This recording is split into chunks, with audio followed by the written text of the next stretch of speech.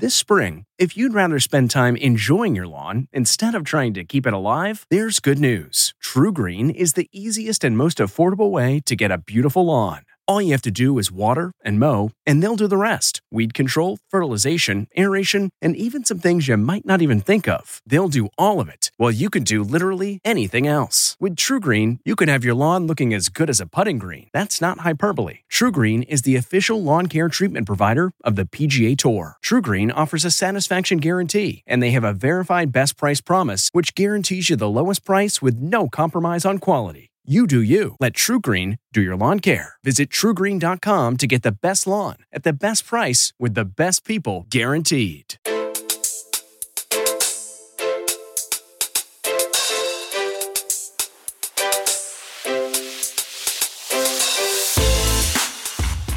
Welcome to the CBS Eye on Money Show. It's Tuesday, May 31st. And for many of you, you're coming off a long weekend. For others, you worked right through the weekend. I hope you took some time off. Mark, it's so important to take some time off. And so this is the first show that we're talking to Mark since he's a married man. Mark, how has this changed your life? I have a ring on my finger. That's about it so far. So, I mean, the big difference is the ring. And how does the ring feel? Have you ever worn jewelry? No. So, yeah, I'm still getting used to it. You're going to start futzing with it now, I can tell. You're the kind, you're a fidgeter a little bit. You didn't send me a picture of it. What color is it? Is it silver? Is it black? Is it gold? What do you got? Platinum metal, silver. Of course, it's platinum. That's so obvious. Mark, last week, while you were very busy going and getting married, I went on CBS Mornings to talk about the housing affordability crisis. It's insane. We hear from folks all the time on this pod and on our other shows just how difficult it is. I think that we've been talking about the housing market, the purchase market for a long time. We haven't spent that much time on rent. Just a few stats for you to take this in before I actually replay the segment that we aired last week. Get this, Mark. As of April, rents for studios, 1 bedrooms, 2 bedrooms jumped 16.7% from the year before. Sounds bad, right? It is bad. But remember that if we incorporate the COVID years, it's not quite as bad. So if I look at, say, right before COVID, February 20, right, to February of 22, rents nationally up 6%. That's not so bad because inflation ran at 10% over that 2-year period. And if you look at the 5-year numbers, it's even like a smaller differential, meaning that rent's up 18% over the last 5 years, 16% inflation. So usually rent kind of jibes with inflation over the longer term. That's what usually happens. But look, rent is soaring and home prices continue to rise. They're up by 32 and 33% or so over the past couple of years. So we've been trying to get this segment on the air for a while, but there's been so much crazy breaking news. I'm glad we got this on. This is a housing affordability crisis segment, and the anchors are Gayle King, Dana Jacobson, and Michelle Miller. And on the other side of this, Mark and I will talk. So here is the segment from CBS Mornings. In today's Money Watch, we're talking about the massive spike in rents and home prices across the country. And anyone who's looked to move in the past several months knows exactly what we're talking about.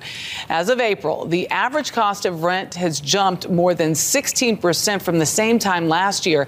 And the price of homes has increased more than 34% over the past 2 years. We brought in CBS business analyst Jill Schlesinger to give us some advice on how to handle these situations. It is not pretty. What's going on here? I mean, this harkens back to like 2005, 6, right before something else happened. You know, a lot of people have been asking me about this very question. Like, wow, if prices are up almost 35% in 2 years, is this actually a housing bubble? Could we see something horrible happen? Things are different. So the good news is that banks haven't gone crazy lending to anybody with a heartbeat. And a lot of people are actually putting more money down to get a home because there have been these bidding wars. So it is daunting and it's tough. But I think from a housing bubble burst perspective, we're probably not looking at that, but I think price increases are going to slow down, and I do think there are some markets that might even see declines in the near term. So why are they going up in the first place? Why are they So, it is a supply and demand issue, right? So we know that coming into COVID, there weren't a lot of homes for sale. And this is actually an echo of the 2008-2009 crash, because all these builders put homes up and they got killed. They really needed to build more homes, but there was no financing. So we come in short of homes. COVID hits, and what happens? Boom, everybody says, get me out of my small space. I'm working from home. And they drive prices up. So it's been a supply and demand problem. It seems everything is blamed on COVID. It's COVID. Yeah, but say your lease is coming up and you're up for renewal. What are your options? Well, I think this is an important moment, because when we talk about housing, that's one part of the economy, but renting is a lot of people, and a lot of people can't afford to buy a home, and they are facing these near 17% increases from a year ago. Now, let's put that in context for a second, because there's actually a weird COVID part of this too. During COVID, rents went down. Yeah. And so now, huge deals. Right. And so that now a lot of landlords say to me, hey, I've got to catch up. Like, I had 2 years where I couldn't get this. So let's say your lease is coming up. First thing you actually want to do, go to your landlord. Say, I love it here. I want to stay here. I am a good payer. I'm so great. Okay, let's just say the landlord's like, well, too bad. Too bad. Yes. So that now you start to say, well, can I lock in a longer period of time for my lease instead of 1 year, maybe 2 years? Could you delay the increase maybe till later in the year? Maybe you're going to get some more money. Maybe you can get some appliances. Are they open to that? A lot of them are, especially a lot of the smaller landlords, because they don't want to see turnover. Before you tell your landlord to beat it with that, remember, it's expensive to move. So I would be very careful. Even when you're buying, Jill, that idea of moving now or wait, and you play this game. I have friends who are doing it right now. What's the advice? Do you wait? Do you stay? There's a really weird moment where we're in right now, because not only are prices high, but we also know mortgage rates have increased dramatically. So we were below 3% for a 30-year fixed rate mortgage. We're now above 5%. That's made the cost of ownership much higher by more than about $6,300 for the median household in the median home. So that's a lot. So here's the deal. If you're going to buy, you still have to run the numbers. You're not off the hook. If you can afford higher mortgage rates, sure, you can make this work. I think that most people are dissuaded just because there aren't so many homes for sale, and it's just a bummer. You're going to spend your whole summer going to open houses over and over. I know it's tough, but again, look at that rent, because one of the adverse effects of inflation is rents can go up even more. So your fixed cost of housing is different than your variable cost for a rent. Go ahead. No, I was just going to say, you're talking about interest rates. I remember when 5% was a deal. And now we're talking about, but I mean, at some point with interest rates rising, do you see a cap? Well, we are actually seeing a slowdown in housing activity. We got all this new data out in the last week on housing market numbers for existing and new homes. And definitely activity is slowing down, mortgage applications slowing down. But you're right. I mean, for a lot of households, 5% isn't so bad. And also, we know a lot of people who already own homes and they're trading, maybe they're trading up. Yeah. They're putting a lot of money down. They have got a lot of equity in their homes. Right. And when they make the move, they may not need such large mortgages. So that's a good thing. One last bit here. When you think about mortgages, remember in the bad old days when we were doing the housing crisis, we talked about adjustable rate mortgages, interest. Well, they're coming back. Are they? And because people are really freaking out that prices are up and I can't afford these fixed rates, I would be careful. Because remember, what is the lesson of the housing crisis of the 2000s? You don't get into a mortgage that you cannot afford over the long term. And those things can jump on you. So just be careful out there and maybe relax. Have a good summer. I remember when I went to go buy my first house, I thought if you have the mortgage payment, you're good. And then they said, well, you have to have a deposit. I go, well, where am I supposed to get that from? And they said, oh, you're not supposed to have that? Primary mortgage insurance and all the other things. Do you have a mother and a father, ma'am? Exactly. Thank you, Jill. Sure. Thank you. Okay, so Mark, it just so happens that a zillion people contact us all the time about the idea of buying and renting, and all of this is so tough. So we thought it might make sense for us to give you a real life example of how you start thinking about the housing affordability crisis. So Mark, who are we talking to right now?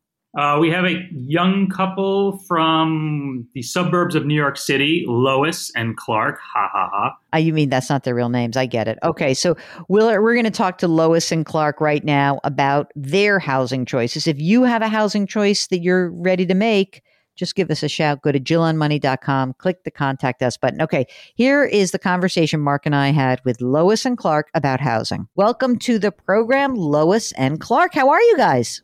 We're doing well. All right. Well, so how can we help you guys out? What's going on?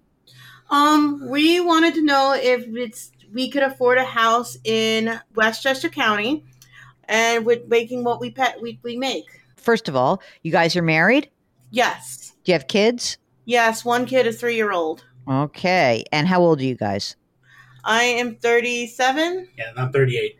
Okay. Do you think you'll have more kids, by the way? Yes, that's actually one of the questions we have. How to do that? I can't give you that instruction. This is a family show. I can't get involved in that. But no, if we could, we were wondering if we could afford a house, if we should stay where we are, if we can afford another child, if we buy a house. Oh, I'm not going to tell you. Oh, whatever. You have another kid if you want to have another kid. Don't worry. Don't worry. You'll figure it out. What are you doing now? You're renting? No, we have a co-op. Okay. What's the co-op worth? I can probably sell it quickly or for $150. And do you have a mortgage outstanding on it? Yes, but I can pay that off today if needed. How much is the mortgage that's left on it? Less than $3,000. Oh my gosh. Yeah. You really can pay that off. Okay. If you had to stay in that co-op, could you have another child in that co-op, or would it be like, oh my God, this is so tight? Till relatively like a week ago, my husband was calling this the nightmare scenario, but right now we're trying to do a positive outlook, so we're calling it Plan S for safety. Okay, I like it. I would be stretching my abilities to make this co-op work, but probably if we all squeeze in and be cozy. We should clarify that we currently live in a 1-bedroom, 950 square foot apartment. All right. Okay. So we're less than 1,000 square feet. So we're taking a big deep breath on that. Okay. I like a Plan S for safety. I like that. How much do you guys earn together? Gross before taxes, $134 total. Okay, $134. And are you putting money into retirement plans on that $134? We're currently contributing, I have the numbers here, total of almost $1,300 into 401k and Roth, and that's not including our son's 529 plan. How much are you putting into the 529 plan? $100 a month. So you guys are saving $1,400 a month. Yeah. No, that's just in retirement parts. We also had about $1,000 a month in savings. So wait a second. $1,300 a month in 401k and Roth, $100 a month in a 529, and $1,000 a month about in saving. Like that's like long-term, medium-term savings. Yeah, that's great. Rakuten's Big Give Week is back with 15% cash back. It's a festival of savings at hundreds of stores, including Doc Martens, Ninja Kitchen, and Hotels.com. Prep for summer and save big on beauty, travel, electronics, and more. It's one of Rakuten's biggest cashback events, and it's on May 6th through May 13th. Join today for free and get an extra 10% cashback boost. Go to Rakuten.com or download the Rakuten app today. That's Rakuten. Shoppers get it. So how much money do you have right now in pre-tax 401k? I called you about 2 years ago, and I converted a lot of my pre-tax to post-tax to be Roth 401ks. So almost not a lot. I don't think we have much in anything. Everything's post-tax. Okay, so how much is in the Roth version? Somewhere between 40 to 60 between the two of us. We both have separate accounts, but I haven't looked at it since, the slide. So somewhere between 40 and 60. Okay, that seems reasonable. And then how much is in the 529 plan? Last time I looked, 10,000, 11,000. And what about the savings? We have about, between the two of us, probably very close to about $50,000. And if I pay off the mortgage today, it'll be closer to about 45. Yeah. Well, let's not pay the mortgage off until we know what you're doing next. Exactly. Right. So let's think about this. All right. So you want to stay in the town where you live right now. And what does that mean in terms of what you could afford. Like, again, I know the market's a little nuts. It's getting softer, so that's good. I'm talking to you on the morning that we just got some new housing data out, and it does look like activity is slowing down. So maybe prices will slow down. But if you wanted to move into something that is, more not your dream home, but like reasonable, that you say, okay, this is worth the move, how much would we have to pay for a new home? I'm thinking 500. We did put an offer on at 550. That would have stretched us, which had us, start really making graphs and everything. Yeah. But that was stretching. But we're thinking we're probably going to have to reduce our retirement to make anything work for a $3,000 a month payment. Okay, so if you had a $500,000 house and you put your $150 down, let's say, right, and you have a $350,000 mortgage. What kind of mortgage were you guys looking at? We have a local credit union we would have gotten from. And what's the rate-ish right now for you? I think my realtor said it would be 4.3. Does that be for a 15 or a 30? 30. And the payment on that was what for a $350,000 mortgage? They were saying it would be like $3,000 a month with the insurance and the interest and principal, interest, and taxes. Taxes, taxes are what kills us. So, could you find a $500,000 house? Do you feel like there's some inventory out there for you guys, or has it just been horrible? It's been horrible, to be honest. We've been looking for the last 3 years. 3 years, but we've been seriously in the market for the last 1 year. We've been to maybe a total of maybe 15 or 20 open houses. We've seen a realtor. We put a bid on one house, and that would have stretched us. That would have stretched us. That was a 550. And we kind of got cold feet after that, and we're just not seeing anything out there. There are a couple of ones that we couldn't look at. There's some we looked at and have at least one deal breaker. What's a reasonable percentage of our incomes we should pay for this thing? Because we're looking at numbers that the same realtor was quoting us, like housing prices, including utilities, upwards of $3,500 or $3,700 a month. After taxes, that's like 60% of our take-home pay. Yeah. I mean, usually we like to keep it under 30% of your gross, and not even, don't look at the take home because you live in a high cost area. Okay. So if you could do 30%, I think the $3,000 a month, you can afford it. I really do. It's a question of whether you find a house there. I mean, look, what I would do is if you can be in your home and you can find a $500,000 house and you can put your $150 down, then what you would pull back on would be the savings and the $529. Basically, you would pull both of those back and see how it goes. And you just keep putting money into the retirement accounts. And then you kind of absorb your costs, and then you can restart the $529 or the savings anytime. You really can. But we need that $1,100 just to see how things go. Plus, if you have another kid, it's going to be expensive. You're not going to be able to save as much money. I think you can afford a $500. You probably can afford a $550, even though you're freaking out about it. Like, honestly, it's not going to be as a big a deal. Are you guys in jobs where you have pensions by any chance? I have a pension. And I do contribute to my pension, the most that they allow me to.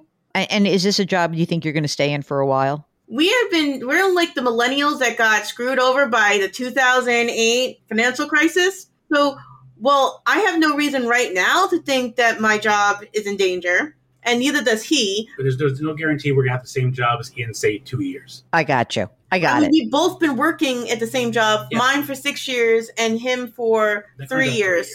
But you're not sure. You're like playing, you want to be conservative.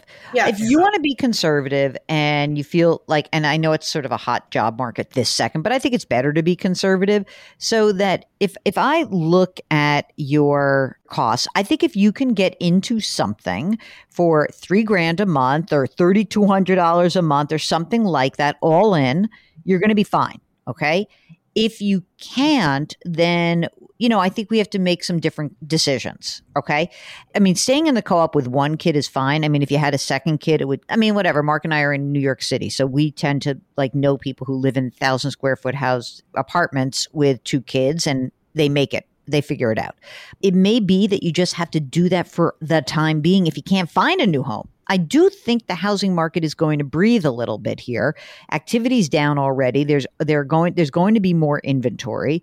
How do you feel about just pausing for the summer and not making yourselves crazy? That's actually kind of what we were thinking and trying to make this co-op a little bit more organized. We're going to know a lot more information in the next few months about the housing market. You've got to make a game plan that feels comfortable for you. So how about if in all of this, big picture, yeah, we're going to move. We're going to have a house. You are going to have a house. I don't think there's any, unless you're like, well, we're just going to keep this one kid. We're not renting with an option to buy another child. You have one kid and you can make your apartment, their co-op beautiful and you love it and it's great and you stay there and you're like, we love having all this cash flow. It's awesome. Or you say, if we keep this to $3,000 a month, or really, it's kind of like $3,300 a month all in. If you do that, you're going to be fine. You can continue to save money in your 401k. We just put a pause on the 529. Kids are only 3 years old, so that's good. And we put a pause on your savings. You have a beautiful $50,000 in savings, which is fantastic. And let's just kind of see where the next few months leads us. We're just in this really weird point in the housing market that I do think you're going to have a little bit more opportunity in the next, say, 3-6 months. Kids not in school yet. You don't have to worry about, which is the elementary school. Like, do you like the elementary school where the co-op is located? My area does school choice. And if I get him in the school, I registered for him and I balloted it for him. If he gets in the school that I want, he'll probably go in September. If it's not, I got a couple of other tricks up my sleeve of how to deal with that. Okay. Well, look, I think this is it's all good. I'd like to give you some respite from some of this anxiety. So I like the idea of you can spend some of your savings to make the co-op a little bit, like, as you said, let's make it more efficient. I don't know if that means, let's spend $10,000 on getting built-ins in this place because it's better for storage and we'll just be more efficient with our space. Just make your life nicer because you're making good money. You're saving a ton of money. You've already saved a ton of money. You're in good shape. Just a couple of other quick questions for you. Do you guys have life insurance? Yes. What do you got? We both have $300,000 on each of us. You may want to up that to at least $500,000. You can go to Policy Genius or go to Haven Life. Just get another unless you can buy it through work. If you can buy another $200,000 through work and it's cheaper. No, they're all. It's a whole life policy. Oh, forget that. Okay, so then what I would suggest is get another $200,000 each of just term life insurance, 15, 20 year. Be done with that. Do you have wills? No, I knew that you were going to yell at us for that. It's been our to-do list for more than 5 years. Just keep putting it off. What is the thing that's holding you back? Do you guys guardianship? All right, you got some bust out siblings. You don't like your No. I have who I want. We want to have guardianship of our son. So, what's the problem? Why do we not have a lawyer? You must know a lawyer. No, I know a lawyer, and I also get that through work too. So, oh, come on, just get this done. Come on, this is so important. You live in the suburbs. If you drive on the Hutch, the Bronx River Parkway, or the Cross County, I beg you to please get this done. I will. I was just moving it to the top of the list. I will call them after we're done with here. All right. I think you guys are going to be okay. Take a deep breath. Take a break from the looking. Just have a nice summer. Meanwhile, while you're not looking for apartments, you can for houses. You know what you can do? You can get your wills and your guardianship and your healthcare proxies done, and you'll make Aunt Jill very happy. All right. Okay. Thank you, Aunt Jill. Very good. All right. If you, like Lois and Clark, have a question about housing, we'd love to help you out. Just go to JillOnMoney.com, click the Contact Us button. Let us know if you want to come on the air. Don't forget to sign up for the free weekly newsletter every single Friday. Mark does such a good job. It's right on our website. It's so good. Okay, Mark Talercio, the co-host and the executive producer of the program. And we are distributed by CBS. We drop our episodes every Tuesday and Thursday. We would ask if you wouldn't mind to please leave a rating or review on Apple. And don't forget to lift someone up today. Curiosity, compassion, community. Thank you for listening. We'll talk to you on Thursday. If you like Money Watch, you can listen early and ad-free right now by joining Wondery Plus in the Wondery app or on Apple Podcasts. Prime members can listen ad-free on Amazon Music. Before you go, tell us about yourself by filling out a short survey at Wondery.com/survey. Survivor's back, and so is On Fire, the only official Survivor podcast, and we have a twist, a new co-host, the winner of Survivor 45, Dee Valladares. Hi! Listen to On Fire, the official Survivor podcast, wherever you get your podcast. Get one of the most successful broadcasts in television history on your schedule with the 60 Minutes podcast. Hard-hitting investigative reports, news, and culture maker interviews, and in-depth profiles are waiting for you in every episode. Listen to 60 Minutes ad-free on Wondery Plus